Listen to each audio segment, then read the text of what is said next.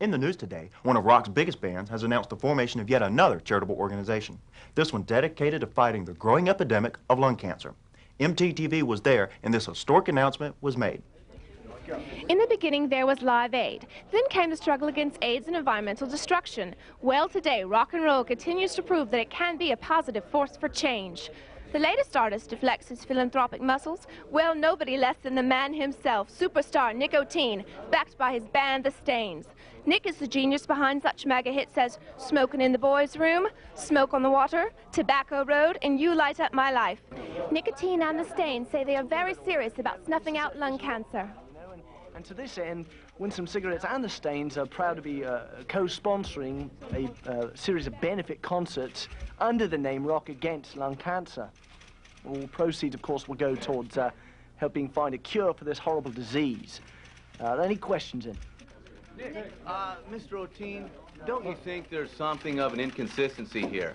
I mean, you must know that smoking is a primary cause of lung cancer, and yet many of your songs openly advocate smoking cigarettes. Look, man, songs are just that, songs. They're entertainment. They're not responsible for anyone's actions. Right, and anyway, kids are gonna smoke regardless of my or anyone else's music. You know, my songs deal honestly with that.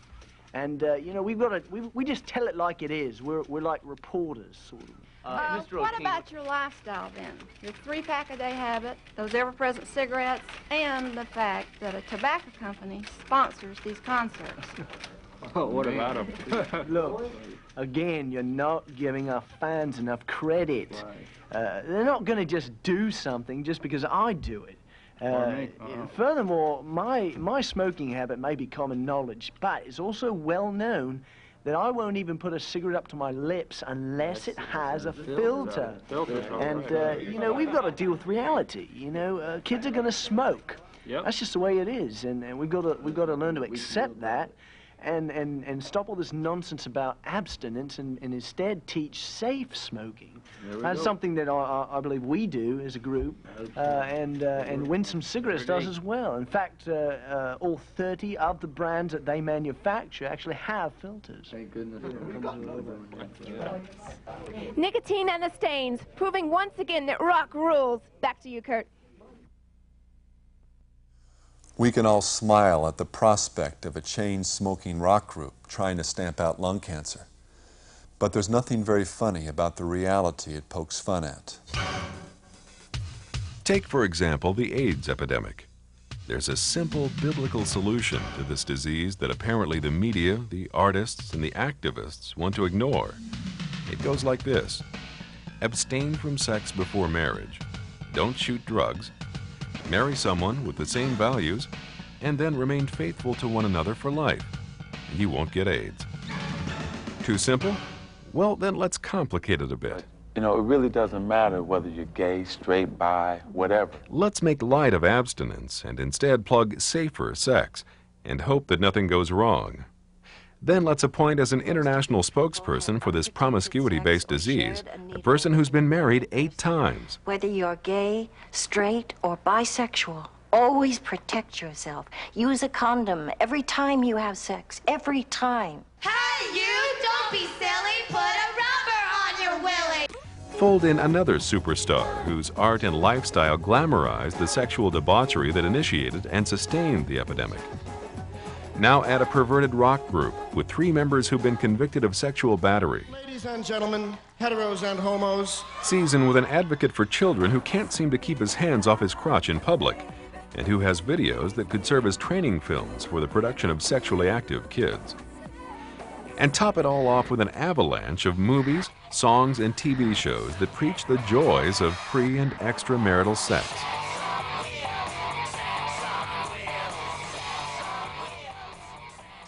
The million-dollar question becomes, how did this happen? Or better yet, why do so many today deny that it's happened? Well, the bottom line spiritual answer is simple. In many places, the Bible warns us that this type of moral lobotomy occurs as a direct result of rejecting God and seeking our own desires. The problem in recognizing this from a human perspective, however, is that few societies or individuals consciously set out to do this. Typically, their falling away is a slow, incremental process. that almost always begins with good intentions. The attempt to reach into heaven only later is revealed to be an escalator into hell. When you wore a tulip and I wore a big red rose. Nowhere is this reality more tragically realized than in the changes this century has brought to the way we raise our kids. Oh, the cow kicked Nelly in the belly and the butt. Would you shut the hell up?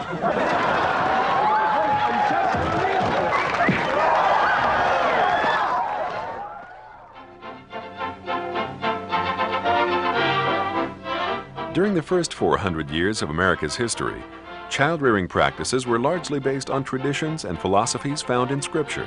Good morning, children. The Lord is my shepherd. I shall not want. He makes me to lie down in green pastures.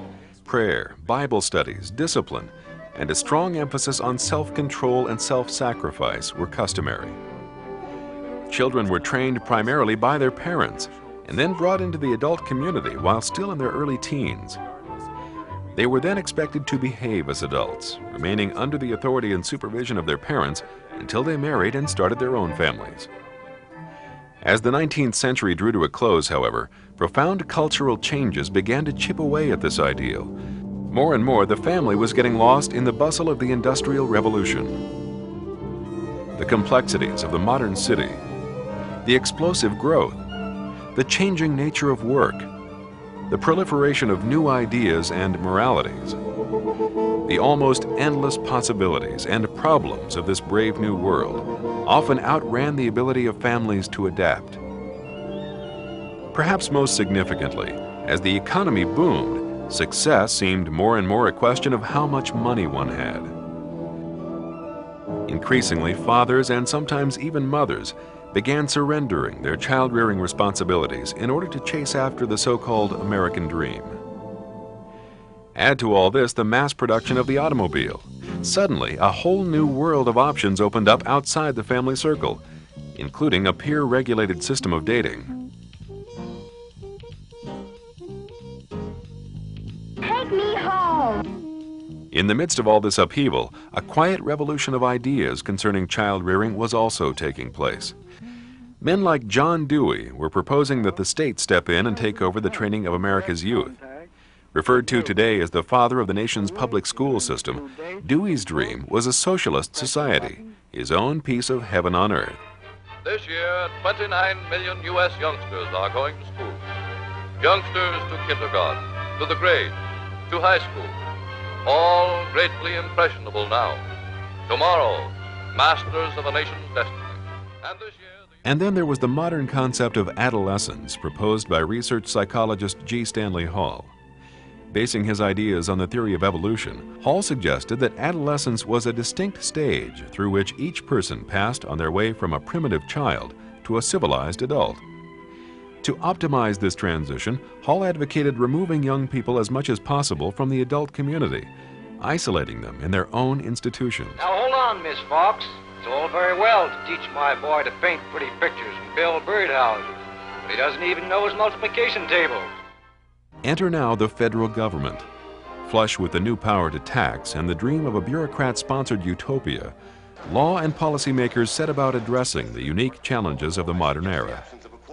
High on their list of priorities were the special needs of America's youth. Child labor laws were passed, and longer schooling was required. Gradually, top-down, state-run schools became the rule of the day. The perfect laboratory for testing Dewey's and Hall's theories had become a reality. The era of the isolated adolescent had begun. The book Dancing in the Dark captures the essence of this critical moment in modern history. In the 20th century, adolescence became less a time to prepare for adulthood than an attempt to delay or prevent it. It created a self-contained world in which prolonged immaturity could sustain itself. The new ideology of adolescence made possible a new youth community with a powerful influence that could surpass any outside influence on its members' lives. Though perhaps well-intentioned, the problem with this new ideology was its denial of biblical principles. God never intended for young people to live in a self-contained world and learn about life from one another. No matter how powerful this new adolescent subculture seemed on the surface, without the discipline of parental wisdom, it was and is doomed. How do I know? Well, read the owner's manual. Proverbs tells us that the glory of a young person is their strength. This vitality, this willingness to take on the world, to challenge the status quo, to take risks, is among the most valuable and glorious characteristics of youth. God loves it and loves to make use of it. Jesus' disciples were young, and it was a teenage David that God sent to confront Goliath. But this strength is only one part of the overall picture. The proverb goes on to say that the splendor of an old man is his gray head, a metaphor for wisdom. Few things in life are more effective in gaining wisdom than fearing God and then simply living, bearing up under the trials of life. So while it may have been a young David that God used to slay Goliath, it was an older and wiser David that God sent to command the armies of Israel. And herein lies the balance and the wisdom of God, the strength of youth married to the wisdom of age. And this is why the family is the most basic unit of the kingdom of God, why the first 8 chapters of Proverbs are filled with fervent pleas to learn wisdom from our parents, and why God wrote by His own hand the first commandment that deals with interpersonal relationships. Honor your father and mother. Tragically, the social experiment developed by men like Dewey and Hall ignored this truth and struck a tremendous blow against the already crumbling bulwark of the American family. But another, even more devastating blow was to follow. So don't hide your head from the shocking fact. The teenage party, where anything goes for a thrill. Nature abhors a vacuum. As parental influence declined, something had to step in and help young people make sense of the world. They needed a voice, a cultural identity, something that had an aura of power and authority they could call their own. In the early 1950s, they found it. I heard the news, there's good rockin' tonight. It's not like the revolution was planned.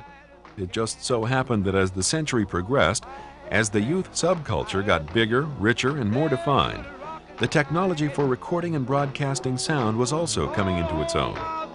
Like any business, its leaders were looking for a product and a market that would secure their fortunes. Hey, Steve, we must be out of our cotton picking mind. We should be getting some sleep instead of coming here. Maybe so. But something's getting these people out of their houses. I'm going to find out what it is. Enter rock and roll.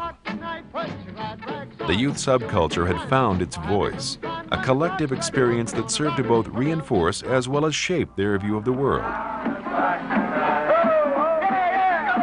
Rock and roll is cool, Daddy, and you know it. Musicians became symbols of power as well as role models, filling in for the fathers who were either not around or who were being crowded out by the anti-adult bias beginning to simmer beneath the surface of youth culture. Junior was suddenly more likely to want to be like Elvis than like dear old Dad. John, it's our feeling here in Jersey City that this rock and roll rhythm is filled with dynamite. The fact that parents didn't often care much for this new music only made it seem that much more attractive. Traditional values were becoming increasingly uncool. Of course, it's not like the West had never seen a cultural shift along generational lines before. Styles change, tastes evolve, and every generation needs to find its own voice. But never had the glue of family grown so weak. Never had technologies existed that could broadcast so many ideas and temptations over such great distances, and do it immediately. Hi, everybody. How y'all? This is yours truly, Alan Freed, welcoming you to the Big Beat. As the decade progressed, another suitor began to court the youth audience. Hollywood had suffered a decline in movie revenues as a result of television, and had begun scrambling to fill seats. Market research found that not only were the baby boomers booming in numbers, they also had more money than ever before, a lot more.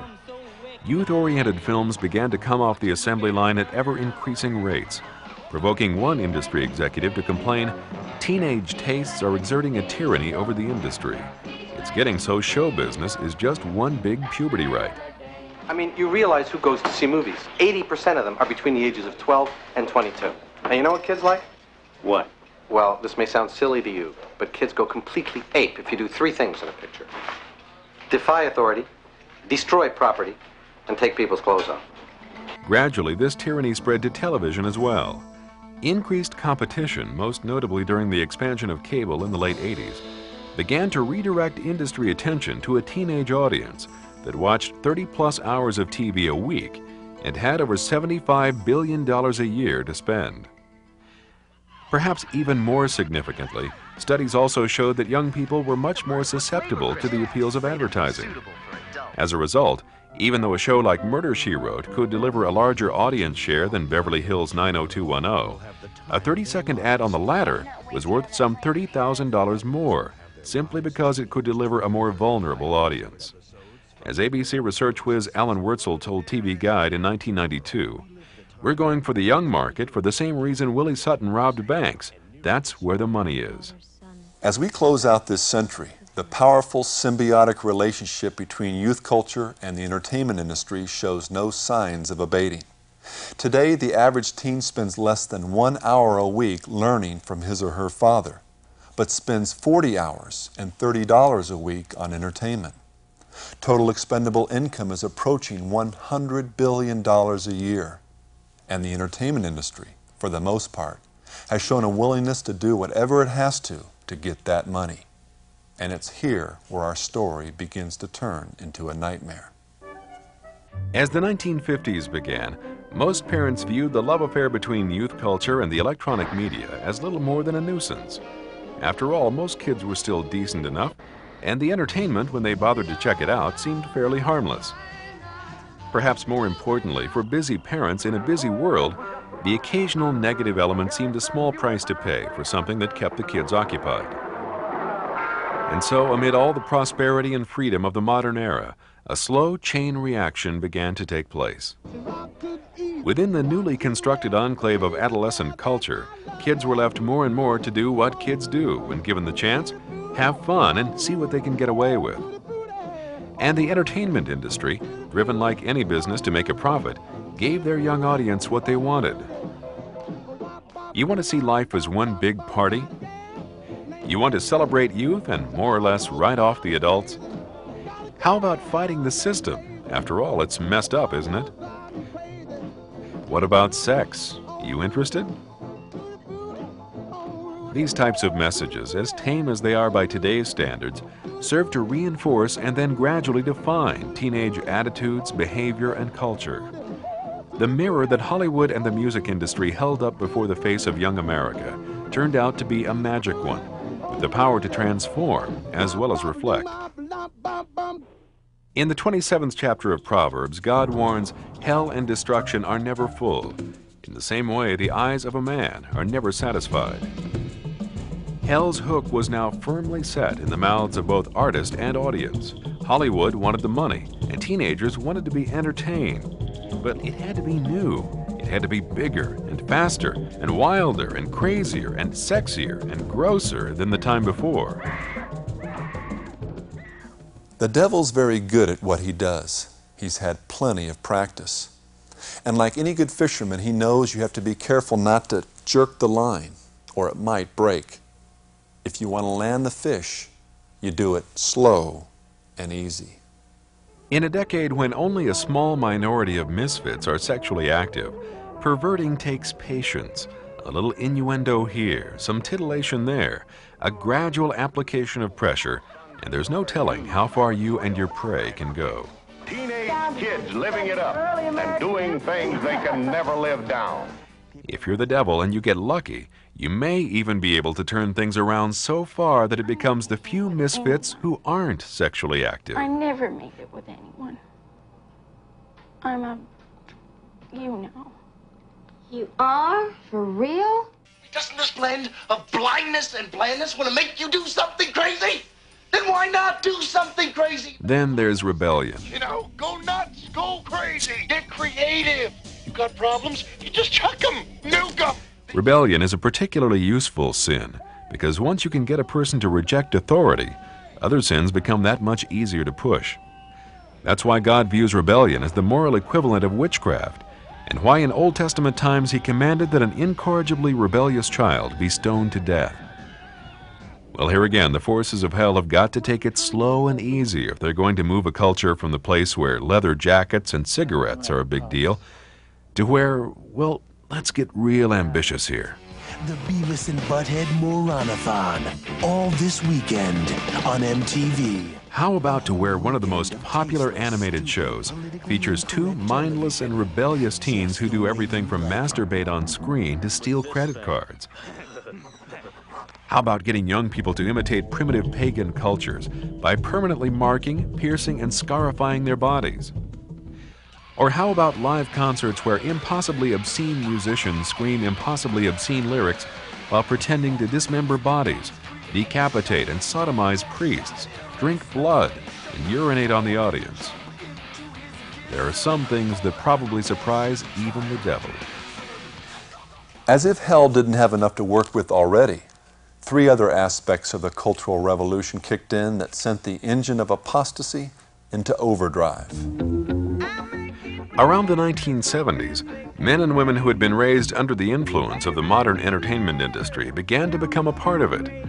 This was significant because prior to this, most of the creative people in Hollywood had a conscience that had been influenced by another, more noble era.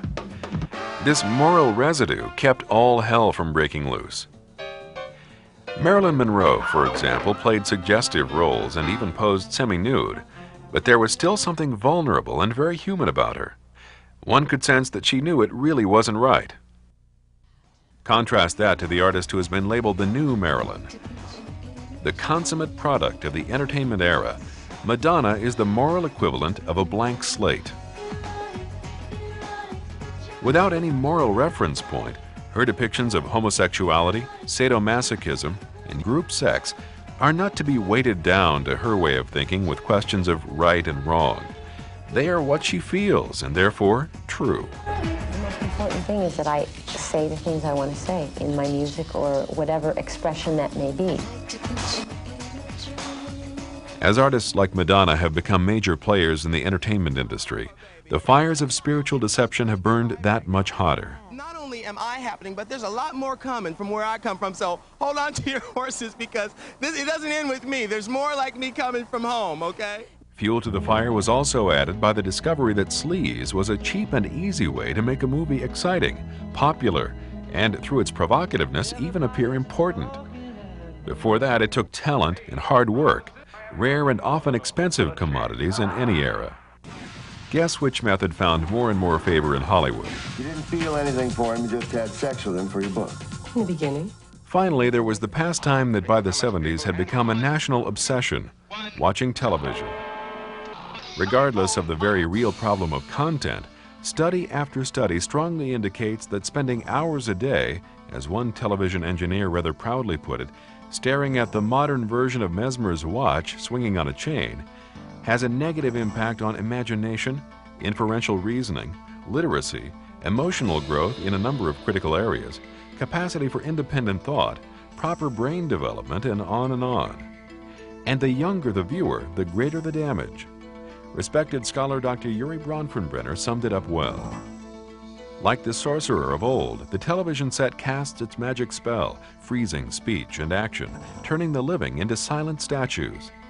The primary danger of the television screen lies not so much in the behavior it produces, although there is danger there, as in the behavior it prevents, the talks, the games, the family festivities and arguments through which much of the child's learning takes place, and through which character is formed. Turning on the television set can turn off the process that transforms children into people. The effects of this in regard to spiritual deception should be obvious. People whose ability to think has been suppressed are people who are easier to control. Let us not forget that in TV we have the greatest instrument for mass persuasion in the history of the world. Satan knows this. Tyrants down through the ages have known this. And today, the entertainment industry has discovered it as well. Bob Pittman, one of the creators of MTV, the cable channel that has practically become synonymous with youth culture, has said, "Our core audience is the television babies who grew up on TV and rock and roll. The strongest appeal you can make is emotionally. If you can get their emotions going, make them forget their logic, you've got them." At MTV, we don't shoot for the 14-year-olds, we own them. Are you ready to enter the new kingdom? Yes, Father. It is a ritual practiced widely in the suburbs of North America. She gets her own TV? It's MTV. Today you are a woman. MTV. It's all part of growing up.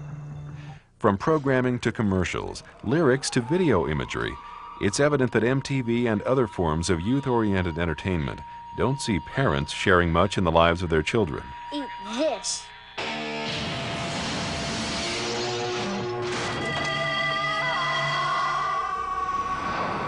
Adults are rarely seen, and when they do show up, they're typically portrayed as idiots or uncool. It's nothing but sex, sex, sex. Or harsh and judgmental. Sick, sick, sick. Or all of the above. Dad's picking up dinner. Thrilling. Pizza or another bucket of chicken. No, he's going for a new Taco Bell Big Bell dinner pack. Our dad? This could change everything. Yeah, Mom will get a raging deal. Dad will have some kicking gear. We'll become a cool family. Hey, campers, who wants tacos? Well, at least dinner won't be lame. Is it any wonder that in such a rebellious era, almost anything can happen, and has?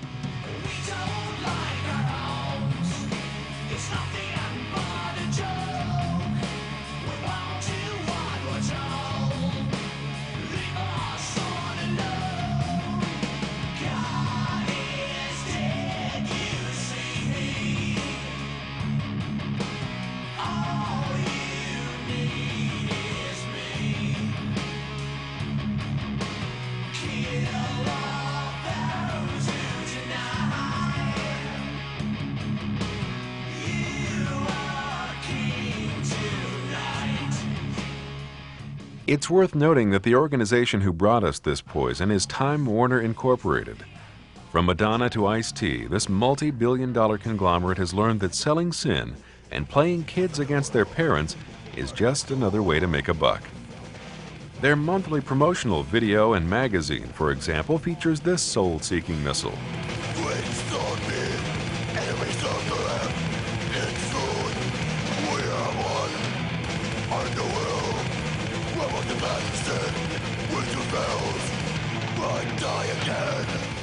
Nicely packaged with these words from Time Warner itself.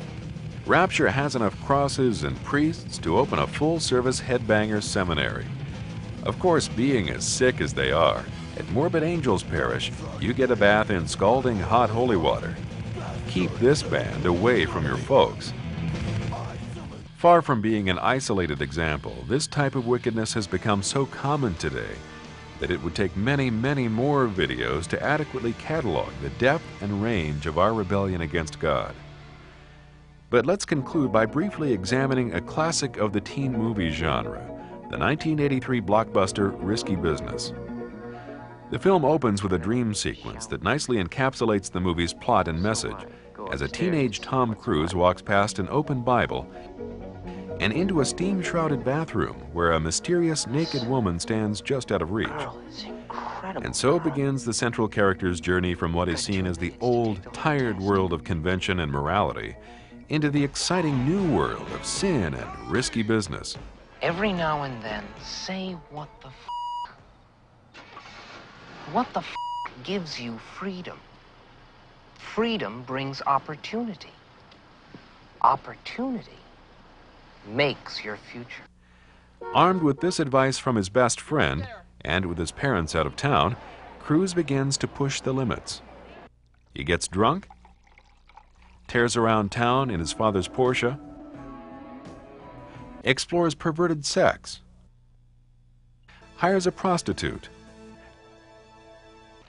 does drugs, abuses the school nurse, and finally becomes a pimp, turning his parents' home into a whorehouse and his teenage friends into paying customers. If all this weren't bad enough, the movie concludes on the note that sin and rebellion pay. His parents never catch on, and his sexual exploits end up getting him into a college that had originally turned him down. I knew you could do it. Haven't I been telling you, every once in a while you just gotta say, what the heck? And most incredible of all, the film blatantly mocks the young people who play by the rules by cynically contrasting their meager profits My name is Yvonne Williams. We sell sell decorative planters for $7. We made a profit of $500 last month. Against the thousands made by Cruz as he left biblical morality behind. My name is Joel Goodson. I deal in human fulfillment. I grossed over $8,000 in one night. Time of your life, huh, kid? In the last book of the Bible, Jesus tells a group of people to remember from where you have fallen. As Americans, we need to remember. We need to remember when we were one nation under God. We need to remember a 10-year-old John Quincy Adams who wrote to his father, "Sir, if you will be so good as to favor me with a blank book, I will transcribe the most remarkable occurrences I meet with in my reading, which will serve to fix them in my mind." By comparison, today's young people spend less than 15 minutes a day reading, against hours of television and music, and are far more likely to be familiar with Freddy Krueger than John Adams, Madonna more than the mother of Jesus. We need to remember a young Abe Lincoln, huddled by the fireplace, reading, thinking, preparing himself for the time he knew would one day come. We need to remember when families feared God, when they lived, ate, fought, and died together. We need to remember when our culture had a conscience and a sense of shame. We need to remember and then do the next thing Jesus said. We need to repent. Today, our nation and our youth are being taken captive into an electronic Babylon. And as long as we remain obsessed with entertainment, as long as we continue to lift up our hearts to idols of blasphemy, lust, pride, violence, and vanity, that captivity will only grow worse. It's time to turn off the lies, America. It's time to wake up.